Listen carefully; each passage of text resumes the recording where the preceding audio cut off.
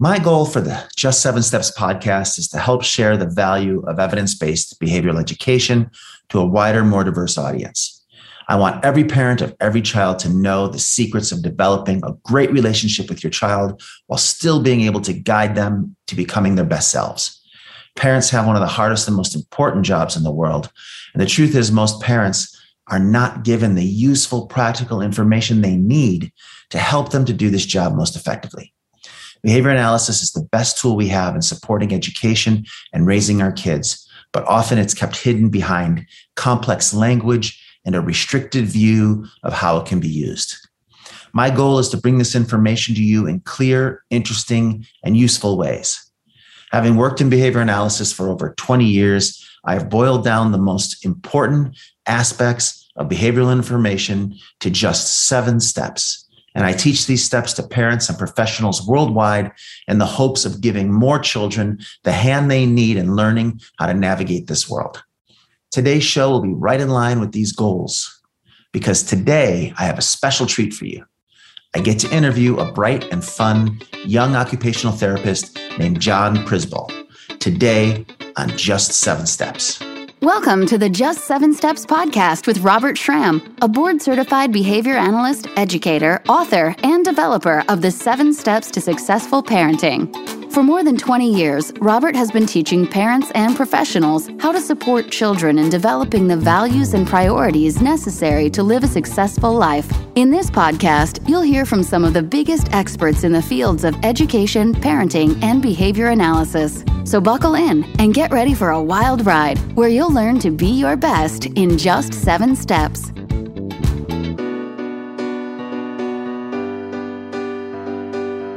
I'm Robert Schramm, a behavior analyst, education specialist, author, and dad. And I'm also the developer of the 7 Steps to Instructional Motivation.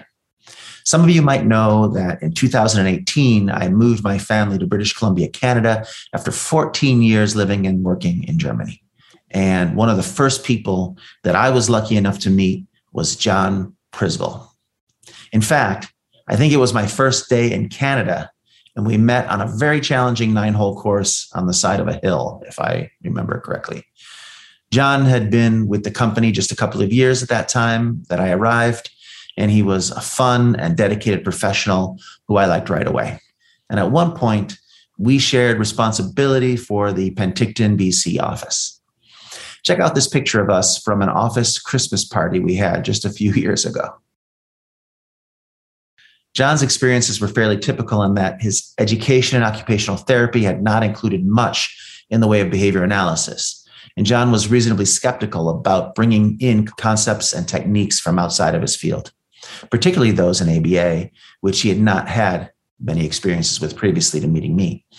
We worked together with several pediatric clients, and as part of our collaborations, I was able to introduce him to the use of behavioral interventions through the 7 Steps to Instructional Motivation. Jon is even quoted on my website as saying, "I've always thought that using behavioral principles meant using typical ABA procedures, and this isn't a philosophy that I necessarily agreed with, which made it hard to utilize them in my daily practice." Robert's 7 Steps to Instructional Motivation, however, provided a clear guideline to follow and to allow me to continue to make my therapy sessions fun and productive. The mindset of making my sessions at least 75% fun really helped raise the level of my therapy. I've actually found that my sessions not only have more trials, but it's easier to get my clients to participate in those trials, and they have fun doing them. I've also found that I can share the information with parents who can then use the strategies at home, which makes carryover much more successful as well.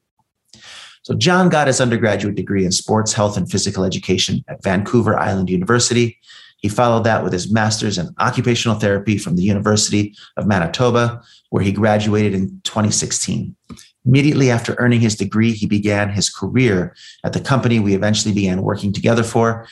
He was there from 2016 to 2021, working with a mixed population of children and adults, but eventually began to focus his practice in on pediatrics. Since March 2021, Jon has run his own practice in Kelowna, BC, and focuses on children ages 2 to 19. Many of his children are diagnosed with autism, but he also works in some private schools and distance learning. One thing anyone who knows him can say is that Jon is a great guy and a hardworking professional. So it's my pleasure to be able to introduce him to my audience here at Just 7 Steps. Ladies and gentlemen, my old work colleague and friend and everyone's favorite OT, Jon Przybyl. Hello, Jon. How are you doing today, sir? Good. Nice to see you, Robert. Yeah, it's so good of you to join us here. I really do appreciate you coming and taking time out of your day to speak with my audience. Absolutely. So, are you getting ready for the new school year? How's business going for you? Good. Yeah, it's crazy. It seems like school just ended, but at the same time, I look at my calendar here. It's already July 18th. So, things will be ramping up pretty quickly, get back into schools or get prepared to get back in. Sometimes I do some professional development with teachers a little bit before school starts. And right now it's kind of busy with parents and families and wanting a little bit extra services over the summer to get their kids ready for the school year. So yeah, it's a busy time now, even though it's summer, but looking forward to back to the routine in September here. Well, good for you. Well, I mentioned that you were on your own now, running your own service. What do you call yourself? So I'm JP Therapy. So Jon Przybyl, shortened it to JP, and that's the name of my company. So pretty easy. All right. So any of those folks out in BC who are looking for a good occupational therapist are going to definitely look for JP Therapy. So listen, Jon, I have an audience that might not have a child with a diagnosis and might not have heard of occupational therapy. How would you describe your work? What does occupational therapy address, and what are the general goals of OT? Yeah. So occupational therapy, at its core is getting people, whether they be kids or adults or seniors, is getting people back to functional goals. And so that could be anything that people want to do, need to do, or have to do. And so for kids, right, that's typically focused on, self-care goals, whether that be toileting, eating, feeding, dressing, toothbrushing, showering, bathing, those types of things. But also, things like getting to school, doing things like writing, do a lot of printing stuff, gross motor skills, fine motor skills. So it's a lot of goal setting in those areas, and then going for it. Yeah. So I quoted you earlier in my introduction and in that quote you said that before working with me and the 7 Steps, you were someone who didn't necessarily agree with the ABA philosophy. Do you mind sharing what it was that you had experienced that had caused you to have concerns about ABA as a methodology for therapy? And how did the 7 Steps change that concern or alter your opinion in any way? Yeah. Well, I think when I like to think that a lot of methods have changed, especially in terms of ABA. And I know a lot of families, when they think of the old school ABA, it can be a little bit scary and how things used to be run. And so when I first came into the business and heard about it, I think that was kind of a little off-putting, right? How the styles used to be. But after learning the 7 Steps and seeing that it's not like that at all, and that it can still be totally client-centered, so family and child-centered and fun, and engaging and not scary at all, that was something that I could latch onto as helpful. So you'd say that the idea you had in your head of what ABA was supposed to be or was kind of a real rigid, formulated, kind of captured learning type of a situation where they're forcing kids to learn things against their will, so to speak. Is that kind of what the picture you had in your mind? Yeah, that, and then, the use of negative reinforcement. And so, yeah, all of that combined is kind of quite off-putting. But yeah, that's what I had envisioned to start with. Yeah. But since we started working together, you got to see that it was mostly just this idea of understanding behavioral principles and using them to support you in whatever your goals are and trying to do.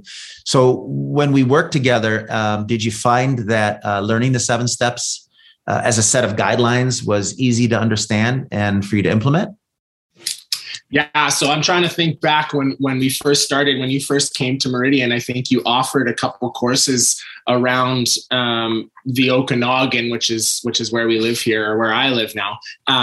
And so I attended I think it was a 3-day course, right? And so got a lot of great information from that. But then I was obviously a little bit lucky because you and I were coworkers, that I could delve a little bit deeper into it and see how you ran things with your clients. And then you could come in, and we had joint clients. And so you could really help and guide me into how things worked, sharing common goals, right? And so I got a little bit of a deeper perspective of it, but seeing how it worked, it was super easy to understand and kind of implement in my practice. So if we were to go back over the 7 steps, and I'm just going to just briefly mention them again, just to give you a quick refresher or reminder before I ask this question. The 7 steps, basically: step 1, identifying and organizing reinforcement. Step 2, building a positive relationship. Step 3, knowing how and when to give important instructions. Step 4, using positive reinforcement for good responding and effort. Step 5, building expectations slowly over time and from success. Step 6, focusing on the child's priorities and creating your own.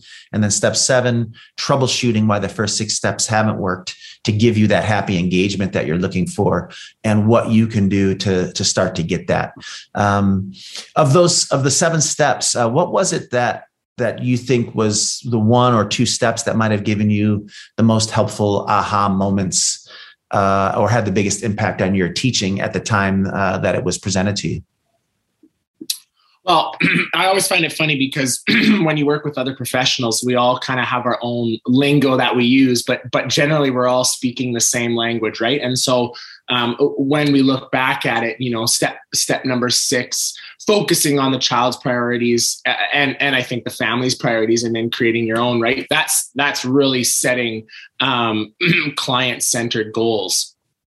And so we're doing the exact same thing, right? What is it that the child needs to do, or wants to do, or has to do, right? And how do we make those goals, and what's the child's priorities? What do they want to be able to do? And then what does the family need the child to be able to do? So that goal right there makes sense, whether you're talking occupational therapy, behavior, any types of those. So that was an easy one for me to kind of understand, right? And then the other one that I found, again, super similar, right? Just different lingo, is building expectations slowly and over time. When we look at that, that's really creating SMART goals, right? And a SMART goal is specific, measurable, attainable, realistic, and time measured. And so I think if we build expectations too much and make it not unrealistic for the kid, we're going to just get bogged down. Parents and children aren't going to achieve goals. Things aren't going to get worked on, and progress is going to stall. But when we make it so that they're realistic and the child can achieve them, then we start building momentum and we can see changes. So those 2 goals for me, or those 2 steps, were like pretty easy comparisons into the OT world. Yeah, awesome. And you mentioned in the quote that I have on my website that focus of 75% fun, never more than 25% instructions or expectations or work, was also something that you found a great reminder for everyone working with kids. Yeah, I think I always go back to that because it is so important with these kids. And as soon as it feels like work, it's just, they're just not going to want to participate. So, constantly I'm trying to figure out how do we incorporate goals into play, and making it fun, and making these kids want to come back. Because if we don't have that fun aspect, we're not going to achieve anything. And so always putting that in the back of my mind is super helpful. Yeah, I think that's the big mistake that most therapists make when they're new and when they first get started, is they start with the idea of what the goals are that they want to achieve. And then they try to find things that they can use. Maybe they don't use the term reinforcement, but they try to find things that they can use to reinforce the child to continue to work on those goals, rather than trying to find things that you and the child can do together that are fun, that you both enjoy, that the child would want to engage in, and then figure out how to slip or sneak some of those important goals into that play and into that fun. I think you really want to turn that around and look at that the other way. And that's a big change for a lot of therapists coming out of school, don't you think? I agree with you. And I fell into that as well, right? You want to come in and kind of, in a way, insert yourself and show how important you are and how much skills you have and all of the material that you can teach families and bring to these kids and families. And you forget that major aspect that they're still kids, right? And they need to have fun. They want to have fun. Everything should be about fun. And so having that in the back of your mind is super important. Well, it's good that you remember that they're just kids, because now you've got your own kids. Congratulations. Thank you. I think you had one young baby when I left you, but now you've got two kids. I do. Yeah. Two little ones still. So one is 3.5 and one's 1.5. So they're running around keeping me busy. Hey, how do you think parenting your own children is compared to working with other people's kids? Do you think there's any kind of is it more challenging? Is it easier? Is there more emotions involved? What do you think? Well, I mean, in our field of work, I think we come to build a nice toolbox of tips and tricks and stuff like that we use with families. And so inherently, I think you're just going to use them on your own kids. And I catch myself doing that all the time, right? But there certainly is those points where you got to be, shut off your work brain and less focus on reaching goals and whatever, and going back to just having fun and I'm sure too, my wife would say she doesn't like when I give her things all the time that we need to work on and whatnot. So it's definitely got its pros and cons, but it is helpful. Yeah. Having the skills is always a benefit, whether or not you want to use them in the moment, right? That's the thing. You have to remind yourself not to always be working. Yeah. But I am proud. I actually am proud of the fact that I raised my kids with the 7 steps as a backdrop for everything that I do, because that's how I interact with people in general. That's the guidelines by which I try to have good relationships with people. So I think it's definitely helped. But I do know that a lot of professionals that I speak with do find it a little bit more challenging sometimes to work with their own kids, because the emotional connection is so much stronger that when you see something in another family and you say, oh, well, it's okay, he's going to be all right, this is part of the learning process. But then when it's your own kid, you're like, yeah, but I'm feeling every emotion he's feeling or she's feeling. How do I deal with that? And I just was curious if you've noticed any of that as well. I have, for sure. Yeah, there's been points where you're like, oh, okay, I just need to be, dad for a second here, right? Or I need to be dad for a while. And then there's other times you're like, okay, I see what's going on here, and let's work through this a little bit, because I can see where this could go.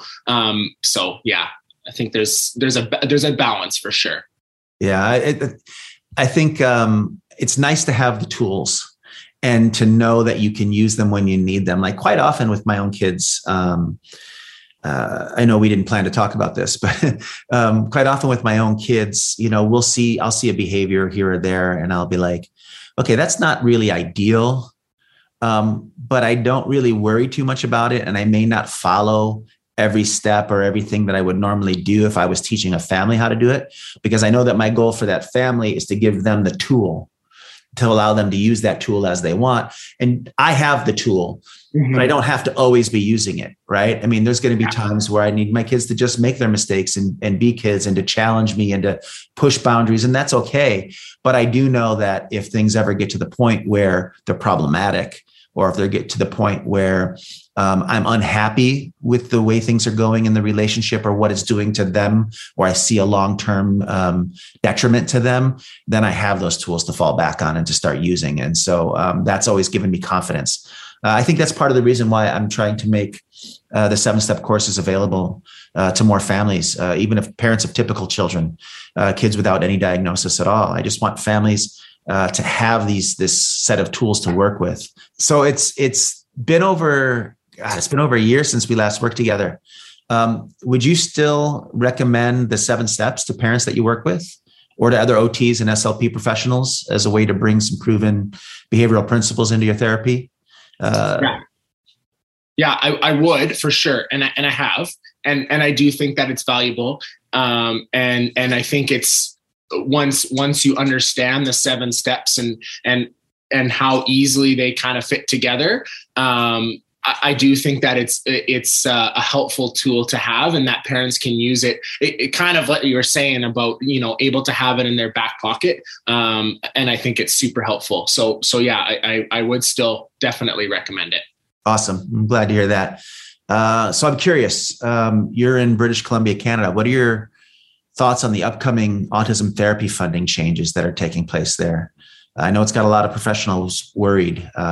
What's your take for those that live and work with the autistic population in BC? Oh yeah, it's a little worrisome for sure. I think that it's the model that they've chosen is not going to be helpful, whether that be for families that have a child with autism or a different diagnosis or no diagnosis. That still might need help with something. I don't think that this is the model that should be used. For specifically parents with autism, children with autism, it really means that they're losing control of their funding and they lose that autonomy. And I think that's scary for a lot of families, to kind of be told who they have to see and what they have to do and when they have to do it. And all of that is a little bit scary. So this model is not helpful, in my opinion. I've kind of taken it from a perspective of trying to look at it from an OT, from a family's perspective. And then I also sit on the board for Autism BC. And so a perspective from, a holistic for the autism community. And I just can't see any benefits of the way that this funding is going. So I hope that, with some advocacy, and there's pretty strong advocacy groups right now, hopefully that they can get through here and make some changes for the better before this gets off the ground. Yeah. So, I mean, a lot of my audience is not in Canada. They're, pretty much all over the world, but funding is an issue everywhere. And sometimes funding systems are getting better. But more often than not, what you find is that governments are trying to save money. And in doing so, will make these adjustments to the funding that is available. And they always couch it as somehow that this is going to be better. But I'm glad to see that you, along with many others are realizing that, or not realizing, but seeing that that's not necessarily the case, that even though they say they're giving families more and better, it's exactly the opposite that seems to be happening. So people really need to step up. They need to fight for their funding. They need to fight for their kids' opportunities to be able to get the services that they need. So I wish you the best of luck with that fight. Thank you. Yeah. Before we finish, is there anything else on your mind? Anything that you've been focused on in your teaching that you'd like to mention to the audience here? Things that you want people to focus on just in general? Well, I think for my practice in general, one of the things that I really focus on and what it all comes back to is that relationship. And it's kind of intertwined about what we've, discussed today and how important it is and whatever terms we're using or lingo we're using for professionals, I think it all comes back to the relationships, right? And so especially from an occupational therapist or a therapist in general, right? Like we're seeing these children when, they're like 2, 3, 4, somewhere between the 3 and 6 range when they're first diagnosed. And then they can stay with us for many, many years. And it all comes back to, relationships and how well we're able to work with these kids. I know you're a sports guy and I'm a big sports guy too. And so if we're not making things fun and engaging, right, in our practices, kids aren't going to want to come back and they're not going to want to play for us. They're not going to want to work hard for us. They're not going to want to do any of those things in terms of sports. And I think it's the exact same with kids, right? If we want them to complete their goals and do well, right, we've got to have those relationships and similar with families, right? And so we're really building that trust and so that's kind of what it focuses on, or what my practice focuses on anyways, is those relationships. So, yeah, I think that that's always been a kind of a focus of my development of the 7 steps is I really wanted to work on motivation and understanding why kids would want to engage in the things that I want to teach them. Yeah, I think that's, if there's anything that we can push the universities and the education departments who are churning out therapists, is to really get them focused on that motivation. So, yeah, I'll tell you what, Jon, it's really nice catching up with you. I wish you the absolute best with your company, JP Therapy. And for any of you families up there in beautiful BC, Canada, check out Jon and see what he's doing. I'm sure you'll be very glad that you had a chance to work with him. Seriously, thanks so much for taking the time to talk with my audience today. You rock. And I really appreciate you being here. Thanks, Robert. Thanks. I really appreciate the opportunity. You're the best. And we will talk again soon, I hope. And good luck to your family and your kids. And you let me know how things are going. Thanks. All right. Take care, Jon. Thanks. Bye. Thank you for taking the time to join me today on the Just 7 Steps podcast. If you enjoyed this episode, please take just a moment to leave me a comment, give a thumbs up, share the video with others, and subscribe to our YouTube channel so that you won't miss out on any of our Just 7 Steps videos designed to help parents of children with challenges find your family's path to progress. See you right here next week.